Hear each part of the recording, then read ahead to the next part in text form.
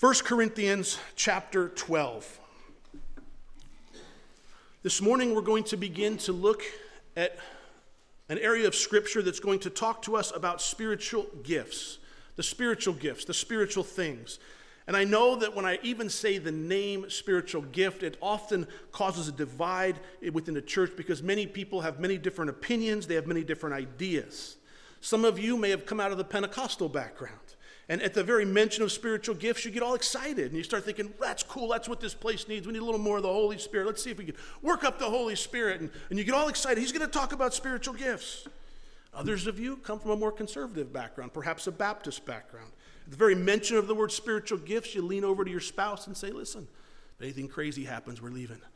If anybody does anything silly, we're walking out of here right now. Which one is it?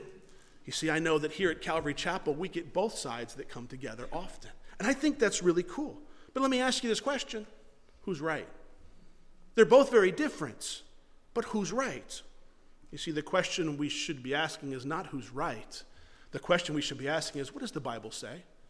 What does the Bible say about spiritual gifts? What does the Bible say about spiritual things? And I'm willing to bet that many of us, many of you, have never studied the work of the Holy Spirit in the Scriptures completely. You've never devoted the time. You've never looked at all the areas that speak about these spiritual gifts. You've never studied Ephesians 4, Romans 12, and here in 1 Corinthians chapters 12, 13, and 14. Well, over the next several weeks, we're going to do just that. We're going to look at what the Bible has to say about spiritual gifts, or more accurately, spiritual things. In doing so, you will learn what we believe as Calvary Chapel when it comes to spiritual gifts and the working of the Holy Spirit. And it shouldn't surprise you that we don't line up exactly with what the Baptist Church says. We don't line up exactly with what the Pentecostal or the Assemblies of God Church says either. You see, if we believed all the same thing, then we should just be Baptist. Or if we believed everything the Assemblies of God believe, we should just be Assemblies of God. But we see we're somewhere in the middle. We're somewhere in the middle. And we would all say that we take a biblical approach to things, but we see things a little bit different. But before I begin, let me say this. It's okay to disagree in this area of Scripture. It's okay to realize one person has one opinion, one person has another opinion. God is still at work in their lives of his people. Just because somebody doesn't agree with you, it doesn't mean they have to be your enemy.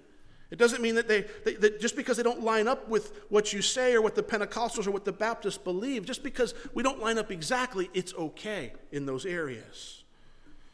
It doesn't mean that we have to make enemies. Now, I want you to know personally, I come from both sides of this area. I spent the first 7 years of my life going to a Baptist school and have attended many Baptist churches. I've also spent a number of years in Pentecostal churches where I've seen all kinds of different things happen and attributed works that people have attributed to the Holy Spirit. I'm not coming to you with just one side in mind. I'm coming to you having been to both sides, and Calvary Chapel's position is where I seem to have found my home. It seems to make sense to me. More importantly, it seems to represent the Bible accurately. And I'll explain more on that as I go along. But I want you to know I'm speaking from both ends of the spectrum. I've witnessed both sides. I've been involved in both sides. I've seen both things. Now, before we begin, let me give you a little bit of background about the Holy Spirit. In the book of Joel, chapter 2, we have an Old Testament prophecy. Joel's an Old Testament prophet, chapter 2. He promises the coming of the work of the Holy Spirit. Let me read it to you. Joel chapter 2, verse 28. He says, "And it shall come to pass afterward that I will pour out my Spirit on all flesh. Your sons and your daughters shall prophesy, your old men shall dream dreams, your young men shall see visions. And also my men servants and my maidservants, I will pour out my Spirit in those days. And I will show wonders in the heavens and in the earth." That was prophesied by Joel in the Old Testament. Well, in the New Testament, in John chapter 7, Jesus spoke about this. He said in chapter 7, he told his disciples that he was going away, and they could not come with him. And to comfort them, he said this, "If anyone thirsts, let him come to me and drink. He who believes in me, as the Scripture has said, out of his heart will flow rivers of living water." But this he spoke concerning the Spirit, whom those believing in him would receive. For the Holy Spirit was not yet given, because Jesus was not yet glorified. That was John chapter 7, verse 37 through 39. Right before the crucifixion, while still with the apostles, Jesus promised the Holy Spirit would be sent to them. In John chapter 14, he said this, I will pray the Father, and he will give you another helper, that he may abide with you forever, the Spirit of truth. In Acts chapter 1, following the crucifixion and right before his ascension to heaven, Jesus told the disciples, listen to what he said to them. He said, do not depart from Jerusalem, for John truly baptized with water, but you shall be baptized with the Holy Spirit not many days from now. Down in verse 8 of Acts chapter 1, he said, but you shall receive power when the Holy Spirit has come upon you, and you shall be witnesses to me in Jerusalem, and all Judea and Samaria, and to the end of the earth. Well, not long after this, the disciples and the others were gathered together in the upper room there in Jerusalem on the day of Pentecost. And what happened? The Holy Spirit came upon them, and they were empowered for service. And on that particular day, the manifestation of the Holy Spirit upon them was they began to speak with other tongues. And when it happened, everyone began to gather around and go, what's going on? This is chaos. Look, those guys are drunk, they thought. In that very moment, under the power of the Holy Spirit, Peter stood up and he said this. I'm going to summarize it for you. It's out of Acts chapter 2. He said, these men aren't drunk. It's too early in the morning for them to be drunk. What you are seeing is exactly what was prophesied by the prophet Joel. It shall come to pass in the last days that says God, I will pour out my Spirit on all flesh. Peter stood up and said, this is what's happening. This is what was spoken of by the prophet Joel. Peter referred back to the Old Testament. He went back to the prophet of Joel to validate what was taking place on the very day the Spirit of God was poured out on his people that would become the church. He used the Old Testament to validate it. What Joel had prophesied, what Jesus had promised, had now been fulfilled. The Spirit of God was now working in a way that it had never worked before. On the church, it was upon the church, the people of the church. On that day of Pentecost, the Holy Spirit began working in the midst and among the church, and he hasn't stopped today. He's still working. Whether you choose to recognize his work or even attribute his work, it's still happening. Whether you choose to believe or not believe, it's still going on. In Ephesians chapter 4, verse 8, it says this, when he ascended on high, he led captivity captive, and he gave gifts to men. Jesus gave gifts to men. In Luke chapter 11, verse 13, it says, if you, then being evil, know how to give good gifts to your children, how much more will your heavenly Father give the Holy Spirit to those who ask? You see, when it comes to the issues and the things of the Holy Spirit, most of us are ignorant. We don't understand. We don't know.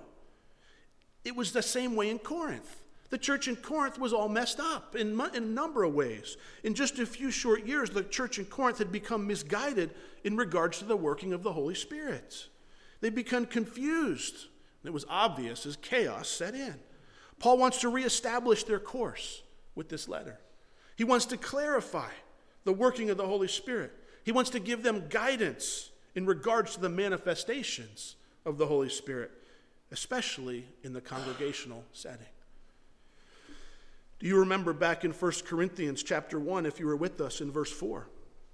Paul had this to say about the church in Corinth.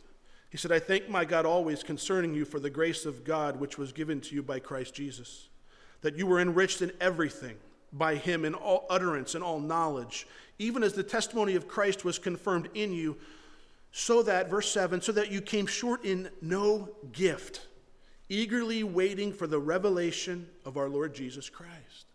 Paul said they came short in no gift. That means they had all the gifts, and they were eagerly waiting for the Lord Jesus Christ. But you know what we know about their church? It was a mess. It was a disaster. That's why Paul's writing this letter. It was littered with sexual misconduct. Division was happening, improper use of their Christian liberties. They were suing one another in the court, and they were even taking the Lord's Supper inappropriately. We learned that last week. So although they had the gifts, they were waiting on the Lord Jesus Christ, their church life, their corporate church, their corporate worship, it was a disaster. It should not surprise us when it came to the workings of the Holy Spirit. There was nothing but pure chaos and disorder that had set in their congregation. Paul wants to fix it. He wants to make sure they understand. You see, in Corinth, some people were pretending to have gifts of the Spirit. They're pretending. It wasn't real. It was something they were pretending. Other people became disgruntled, or they didn't like their gifts. They wanted what somebody else had. I want to do their ministry. I don't want what I have. I want to do what they have. They weren't happy with what God had given them. Others were exercising their spiritual gifts right there in the church congregational setting, but they were doing it completely out of order. And it created confusion within the congregation. And Paul wants to set it straight. Therefore, over the next several chapters, over the next several weeks, perhaps even a couple of months, Paul's going to begin explaining the Spirit, the Holy Spirit, and how it should operate within the church and the life of a believer. Please follow along with me as I read the first 11 verses of chapter 12. Now concerning spiritual gifts, brethren, I do not want you to be ignorant. You know that you were Gentiles carried away to these dumb idols. However, you were led. Therefore, I make known to you that no one speaking by the Spirit of God calls Jesus accursed. And no one can say that Jesus is Lord except by the Holy Spirit. There are diversities of gifts, but the same Spirit. There are diversities of ministries, but the same Lord. There are diversities of activities, but it is the same God who works all in all. But the manifestation of the Spirit is given to each one for the profit of all. For to one is given the word of wisdom through the Spirit, to another the word of knowledge through the same Spirit, to another faith by the same Spirit, to another gifts of healing by the same Spirit, to another the working of miracles, to another prophecy, to another discerning of spirits, to another different kinds of tongues, to another the interpretation of tongues. But one and the same Spirit works all these things, distributing to each one individually as he wills. We're going to travel through this area of Scripture slowly. I believe it's important to make sure that you understand. This morning we're going to look at about the first 7 verses. Look at verse 1 with me. Now concerning spiritual gifts, brethren, I do not want you to be ignorant. In light of Paul's harsh rebuke to the church in Corinth for the way they were treating the Lord's Supper, I think it's important to note he's still calling them brethren. They're still his brothers in Christ. There's still a connection between them. Although they were misguided, although things weren't happening the way they should be happening within their congregational, within their church, Paul says, you're still my brothers in Christ. You're my brothers and sisters. We're still brothers and sisters. Now, I will tell you this morning we're going to look at some of this Scripture in depth. We're going to look at some Greek words. And for some, you go, oh, cool, it's going to get a little deeper. For others, you go, oh, geez, I don't know if I can follow it. It's important that we understand. It's important that we understand the gifts of the Spirit, the things of the Spirit, the workings of the Spirit. For if we don't, we can easily be deceived. We could be confused. We could attribute something to a work of the Holy Spirit that's not the Holy Spirit at all. Or we could miss the power of the Holy Spirit that's available to us to accomplish God's will in us. Now, I want you to notice the word right there in chapter 12, verse 1. Do you see the word gifts in your Bible? Is it in italics? It should be, the word gifts. Spiritual, it should be the regular word. Gifts should be in italics. You know what that means? It means it's not part of the original language. It means there's no Greek word there for gifts. There's a Greek word there for spiritual, but the Greek word for gifts, it's not there. The Greek word there for spiritual, it's called pneumatikos. I'll give you the spelling later if you need it. And it literally means spiritual things. Spiritual things. So what Paul is saying there is, I don't want you to be ignorant, brethren, about spiritual things. Now, we've put gifts in there, and our translators have put it there to make it easy for us to understand. But I think it's made it a little more complicated, and I'll explain that as I go along. Think of it this way. Paul says to them, I don't want you to be ignorant of spiritual things. Don't think spiritual gifts yet, because that confuses everybody. Paul's saying to the church in Corinth, listen, guys, there's a lot of spiritual things happening in your fellowship. There's a lot going on, and I don't want you to be ignorant to what's going on. So I want to educate you. I want to teach you. I want you to be informed. That should perk our antenna up, too. Go, wait a minute. There's spiritual things happening in our fellowship. I don't want you to be ignorant to what's going on either. As a believer, whenever Paul says that don't want to be ignorant, that should, what is it? This is important. This is not just him saying something that we don't need to hear. This is really important. It means he has something important he wants to teach me, teach them, and teach us here in Cumberland. The word for ignorant, agnoio. It's where we get our word agnostic. It means, I don't know. And Paul says, I don't want you to be the person that says, I don't know. I want you to be the person that knows. I want you to be the person that understands. I don't want you to be unaware. Paul wants us to know. He doesn't want us to not know. He doesn't want us to be agnoio. He wants us to know. Maybe you've heard the term agnostic. That's what people say. Do you believe in God? Well, I'm agnostic. What does that really mean? It means I don't know. There might be a God. There might not be a God. I'm not sure. When it comes to spiritual things, Paul says, I don't want you to be an I don't know. I want you to be somebody who says, I know, and I understand, and I have it down. In fact, in his writings, Paul uses the phrase or the word in regards to several things. There's several things Paul says in his scriptures I don't want you to be ignorant of. Whenever you see those things, you should go, I don't want to be ignorant of those things either. You know what you'll find is I'm going to read you a short list of just a few of them, that these are the very things today that churches fight over. Why? Because they're ignorant of them, because they don't understand them. Let me read to you from Romans chapter 11, verse 25. It says this, For I do not desire, brethren, that you should be ignorant of the mystery, lest you should be wise in your own opinion, that blindness in part has happened to Israel until the fullness of the Gentiles has come. Let me summarize it for you. Paul says, I don't want you to be ignorant about God's plan for Israel. God is not done with the nation of Israel, although some churches would teach that. They would call it replacement theology, where the church replaces Israel. So all the promises that you would read in the Old Testament go from Israel. They're automatically taken over to the church. That's called replacement theology. That's not what Paul's teaching there in Romans chapter 11 or in other places in Scripture. Paul says there's a time, there's a season. Their eyes have been darkened. They've been blinded for a season, for a purpose. But they will be opened again one day. God is not done with the nation of Israel. In 2 Corinthians chapter 2, verse 11, Paul said this. He said, lest Satan should take advantage of us, for we are not ignorant of his devices. Whose devices? Satan's. We are not supposed to be ignorant of Satan's plans, of how Satan attacks us, of how Satan approaches us. We should know how he operates. You should know as much about your enemy as possible. Why? Because then you can defend against him so much easier. We're not to be ignorant of those things. 1 Thessalonians chapter 4, verses 13 through 18. Paul said he didn't want us to be ignorant about those who have died in Christ and about the coming of the Lord Jesus. He makes it clear that I don't want you to be ignorant about these things. And here in 1 Corinthians chapter 12, verse 1, he says this, now concerning spiritual things, brethren, I do not want you to be ignorant. You say, Rob, you spent a lot of time talking about this. Why is it even so important? Because even today, there are those that teach the Lord is done with the nation of Israel. People teach that. There are those who don't know the difference between the rapture of the church and the second coming of Christ. Why? Because they're ignorant of it. Some people are unaware of Satan's tactics. And some people even say the spiritual things have ceased, or some of them have ceased.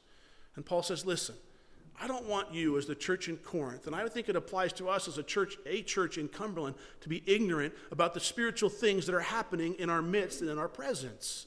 I want to educate you. But are you personally ignorant towards these things? Are your opinions towards spiritual gifts or even spiritual things, what are they based on? Are they based on what the pastor says? Maybe they're based on what you can comprehend or what you can understand. Are they formed around your experiences or perhaps even your lack of experiences? I have never experienced that, therefore it must not be true. Pastor said it, therefore it must be true. You see, what we believe when it comes to these things, it needs to be rooted in the Scriptures. Rooted deep into the Scriptures, not what a pastor says, developed from careful study, deliberate exegesis of the Word of God, deliberate understanding of the Word of God, all while under the inspiration of the Holy Spirit. Please don't take what I'm saying don't just take what I'm saying and go, that's what I believe. No, study it for yourself. Show yourself approved. Find out where you believe.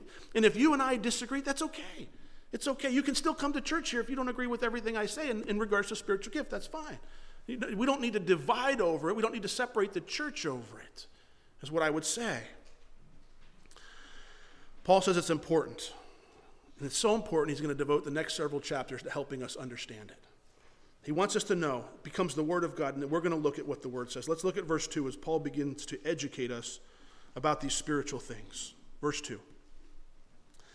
He says, you know that you were Gentiles, carried away to these dumb idols, however you were led. Therefore I make known to you that no one speaking by the Spirit of God calls Jesus accursed. And no one can say that Jesus is Lord except by the Holy Spirit. Paul does two things in these two verses. First, he reminds them of their past. He says, you guys were previously deceived when it came to the worship of a God.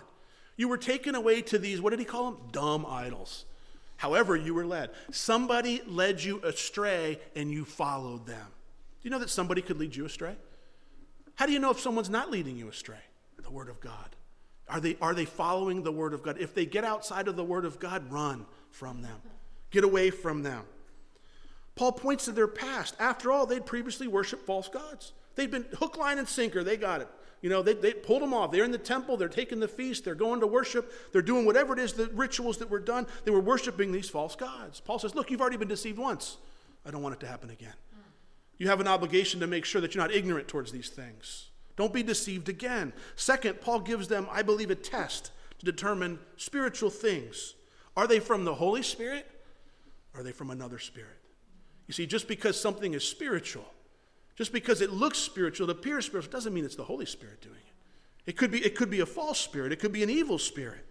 He gives them a test. Verse 3 tells us how to tell if the spiritual things happening in a church or in somebody's life are authentically the Holy Spirit, or if there's some other possibly evil spirit. Look at verse 3. He says, therefore I make known to you that no one speaking by the Spirit of God calls Jesus accursed. And no one can say that Jesus is Lord except by the Holy Spirit. Some people, when they come to this verse, they believe, or they explain it this way. They say, well, one person overheard another person praying in tongues in their private prayer language, and they overheard that person, they understood what that language meant, and they heard that person that was praying in tongues who didn't understand what they were saying, cursing God. If that's in fact what it's saying here, and it could be, but I don't necessarily think so, Paul's saying that couldn't happen. If the person praying in an alleged private prayer language is truly praying in the Holy Spirit, it would be impossible for the Holy Spirit himself to curse God, which he's part of. He's one part of the Trinity. The Holy Spirit would never curse God or never curse Jesus, if in fact it's the Holy Spirit praying. That's one explanation for this. And it's certainly a possibility. But I believe Paul is setting up a test for us here. A litmus test, a two-pronged litmus test, if you will, where we can evaluate spiritual things in other people's lives, within churches, or within what's going on around us. He says, I want you to know that no one speaking by the Spirit of God is going to call Jesus accursed. I want you to know that. Paul's saying that we have the ability, we have the obligation to judge the spiritual things that are happening around us. We need to take a look. Is this real or is it fake? Is it phony? Is it name it and claim it and blab it and grab it type stuff? Or is the Lord really doing something miraculous before your very eyes? There's a supposed, put it this way, how do we know? What is he looking at? Paul's saying to judge these spiritual things in people's lives and their churches. How? By how they relate to Jesus Christ. What does it say about Jesus Christ? What are they doing with Jesus Christ? Where does Christ stand in the midst of the spiritual activity that's going on? Who do they say Jesus is? Does this supposed spiritual gift glorify the Lord, Jesus Christ, or does it glorify the person that has the supposed gift? Does it glorify the ministry or the church or the place, or does it glorify the Savior? You see, it all comes down to who's being glorified there. Does it promote a true Jesus or a false one? Is it promoting man or is it promoting Christ?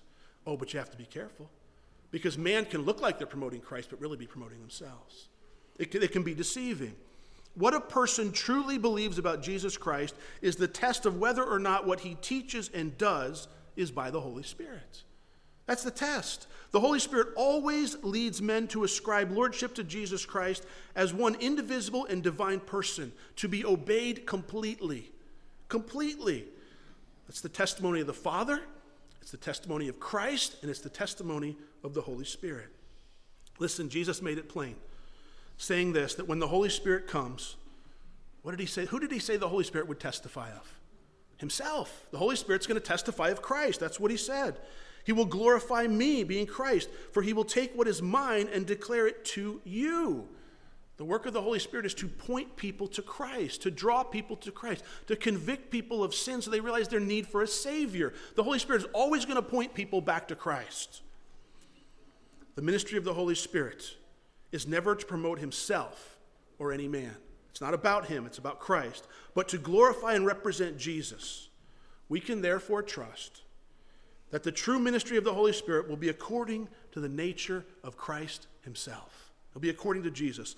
The work of the Holy Spirit will always point people to Christ. It's very clear in the Scriptures. If somebody is cursing God or belittling Christ or not recognizing the Trinity or the deity of the Lord, it's not a work of the Holy Spirit. He's not behind it. If somebody is doing something contrary to God's word, it's not a work of the Holy Spirit. He's not behind it. If somebody is elevating themselves with a supposed gift of God, the Spirit of God is not behind it. The Holy Spirit will be pointing people to Christ and convicting the world of sin. Unfortunately, some churches, some religions have become more about an experience with the Spirit, and they've set aside the Word of God.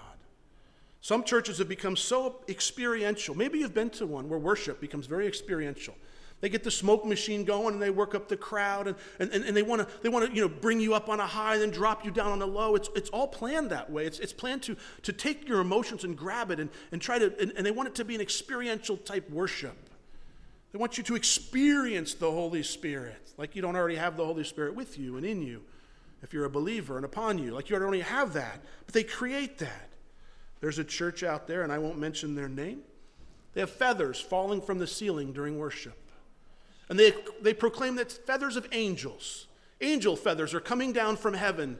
They're gracing us with their presence. And the people stand there and worship, and the feathers start drifting down. They have bags of feathers up in the ceiling they're dumping. Well, they deny putting them there.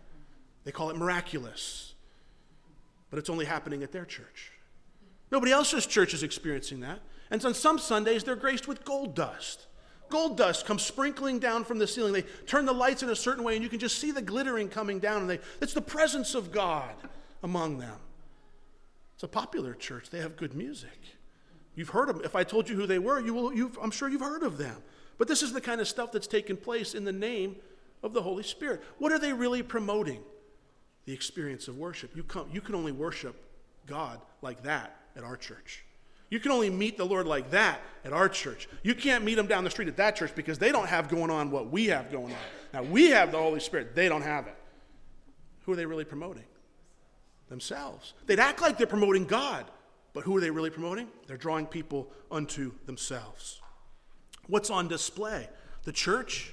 The experience? That's what's on display there. You can only have this type of experience at their church. Not true. Listen, it's very simple when it comes to spiritual things. Ask yourselves these three questions.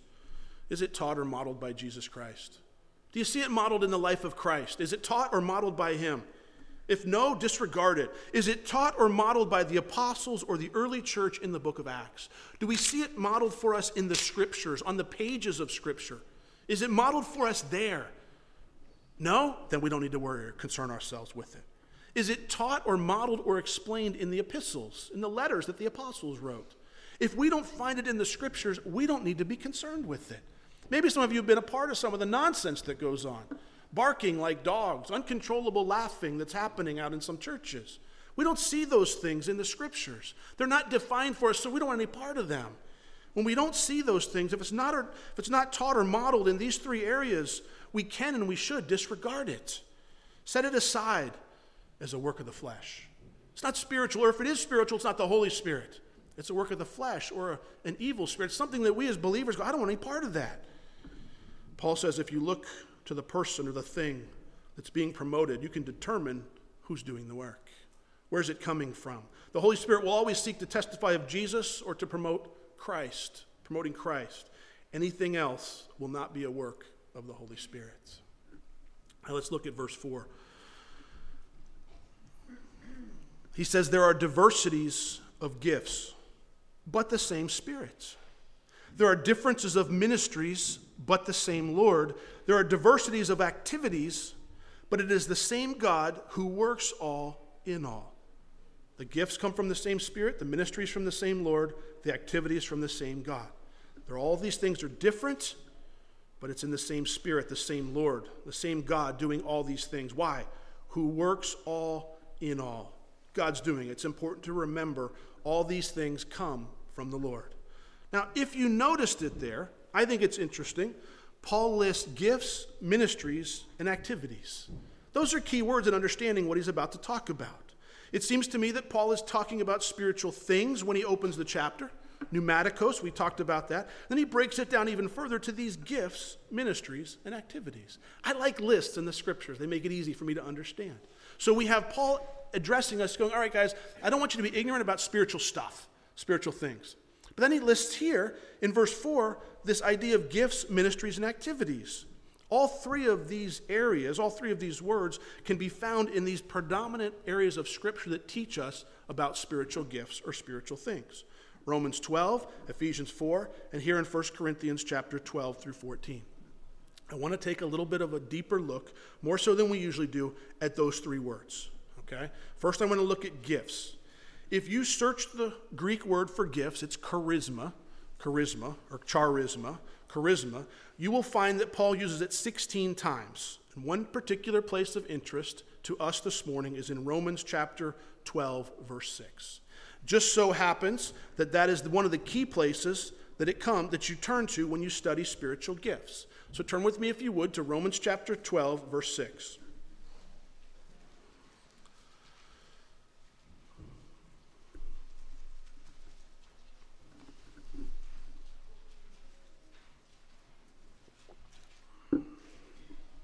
Romans 12, verse 6 says this.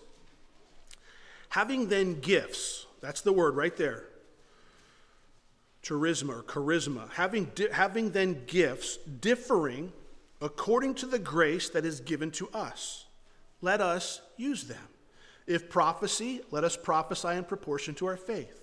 Or ministry, let us use it in our ministering. He who teaches in teaching, he who exhorts in exhortation, he who gives with liberality, he who leads with diligence, he who shows mercy with cheerfulness.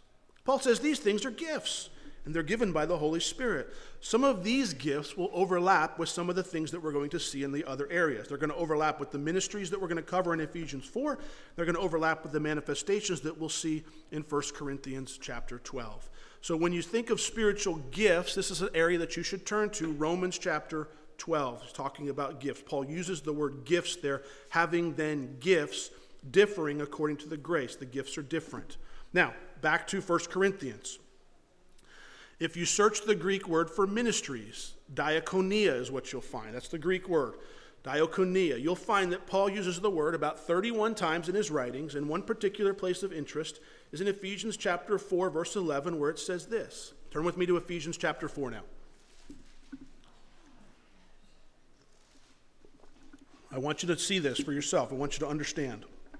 Ephesians chapter 4, verse 11. It says, and he himself gave some to be apostles, some prophets, some evangelists, and some pastors and teachers. Why? For the equipping of the saints for the work of the ministry, for the edifying of the body of Christ. These are the ministries or the offices of the Holy Spirit. It's often referred to as a fivefold ministry. Now, I must tell you that to refer to this area of Scripture as a fivefold ministry is inaccurate. It should be referred to as a fourfold ministry. And you go, well, there's 5 things listed there, Rob. I counted them. There's 5. It should be a fivefold ministry. No, according to the Greek language, the pastor's and teacher's office is 2 words to describe one office. Now, I know that some of our brothers and sisters in different denominations say it's a fivefold ministry, but according to the biblical Greek, the Koine Greek, there's actually 4 offices there that is laid out for us. Now, turn back with me to 1 Corinthians.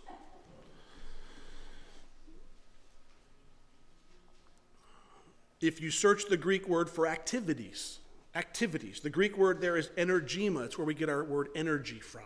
Energema, energy. The only other place you will find it, besides right here, is in 1 Corinthians chapter 12. So it's right here in this chapter. The only 2 places it's used in the entire Scripture. Chapter 12, verse 10 says, to another, the working, that's the word right there. It's translated as working, the energema, the activities, the energy of miracles, to another prophecy, to another discerning of spirits, to another different kinds of tongues, to another the interpretation of tongues. This list is the activities or the manifestations, the way the Holy Spirit manifests himself in somebody's life. Now, I know that I covered those 3 things. Some of you guys are right there with me. Others of you guys are scratching your head going, I have no idea what you're talking about. It took me a while to put this into perspective, and you'll understand this is an introduction. We're going to continue going through this area of Scripture as we move on. But let me see if I can make it clear for you and simple. When people use the term spiritual gifts, they're referring to all of this stuff. It's all lumped in together as spiritual gifts. I believe that when Paul started out chapter 10, he said spiritual things. And then he set them up as gifts, ministries, activities, and manifestations. Paul lists them that way for us. So rather, you'll hear people talk about spiritual gifts, and you really don't know what they're talking about. They're talking about all that stuff. But when someone talks about spiritual gifts, my mind thinks Romans chapter 12. When someone talks about the ministries of the Holy Spirit, my mind thinks Ephesians chapter 4. When someone talks about the manifestations or the activities of the Holy Spirit, I think 1 Corinthians chapter 12. That's how my mind associates with them and works it there. The gifts are found in Romans chapter 12. The ministries, Ephesians 4. The activities and the manifestations are found in 1 Corinthians chapter 12. All of these things overlap. As we go through these lists, you're going to see that they overlap. It's the way the Lord works. It's not in three clear, concise areas. There's going to be some overlapping. Now look at verse 7 to explain to us why the Holy Spirit is doing these spiritual things. But the manifestation of the Spirit is given to each one for the profit of all. For the profit of all. Why is the manifestation of the Spirit given? For the profit of the church, for the profit of all people, for the profit of the body of Christ. The Holy Spirit is present with and in all believers. John 14:6 tells us that the Holy Spirit will abide with us forever. However, at certain times in the life of a believer, the presence is more apparent than others. The Holy Spirit works naturally within us. And I know that doesn't sound right, but the chances are you have experienced many of the things of the Holy Spirit in your life. You just didn't even realize it was the Holy Spirit doing it. It just happened. And as we go through this area of Scripture, I told you we're going to go slow because I think it's important. Because Paul says, I don't want you to be ignorant about this. It's important. We're actually going to go back next week and we're going to look at Romans 12. And we're going to look at Ephesians 4. And then we're going to come back to 1 Corinthians chapter 12, and we're going to pick up there with the manifestations. I want to go back and cover this whole thing, this whole big area, so that you will not be ignorant about it when you're done. And by the time we're done with this, you will have looked and go, man, I understand what the Bible says. If you're confused this morning, it'll make sense as we go along. And we'll answer the questions like, are there certain spiritual gifts that are no longer in use, only they're not for today? Are they not, we'll answer all those things. All those questions are clearly laid out in Scripture for us. It's not going to be difficult for you to see the answers to. It's never that the Holy Spirit is more present with you at one time over another. It's just how he chooses to manifest himself or to make himself known in somebody's life. And the purpose of his manifestation is for the profit of all. That's what we need to understand. It's for everybody. I can assure you the Holy Spirit doesn't do anything strange or weird or would cause anybody to run away. If it's a true working of the Holy Spirit, it's going to cause you to glorify God for what's taking place. It's going to cause you to give glory to his name. Remember, Paul began chapter 12 talking about spiritual things. I don't want you to be ignorant about spiritual things. Then he broke it down: gifts, ministries, activities, and manifestations. And most people today start with that heading of spiritual gifts.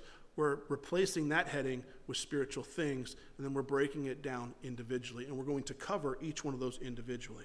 We've started with the heading of spiritual things rather than spiritual gifts.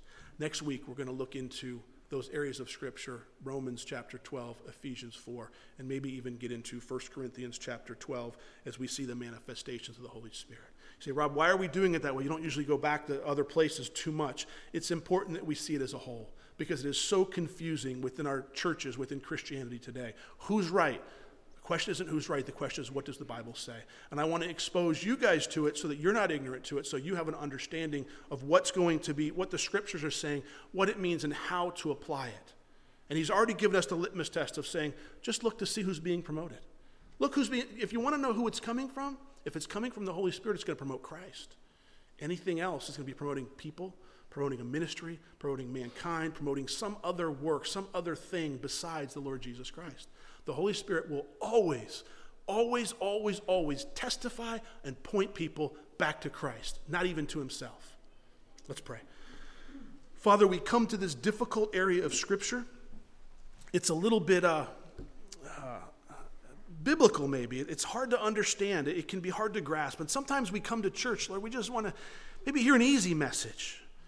But Lord, you've made it clear that we're not to be ignorant of these things. You've made it clear that we're supposed to know these things so that we're not deceived. Paul even used the Gentiles as an example, saying they once followed dumb idols. Lord, we don't want to be deceived. We don't want to follow a pastor or a teacher or a man. Lord, we want to follow you. We want you to receive glory for what's happening in our life. We want you to receive all the glory for the changes that are happening in our life, the things that you're doing. Lord, we look forward to what you're going to do next. And I just pray that each person here, Lord, would not be ignorant of these things. In Jesus' name, amen.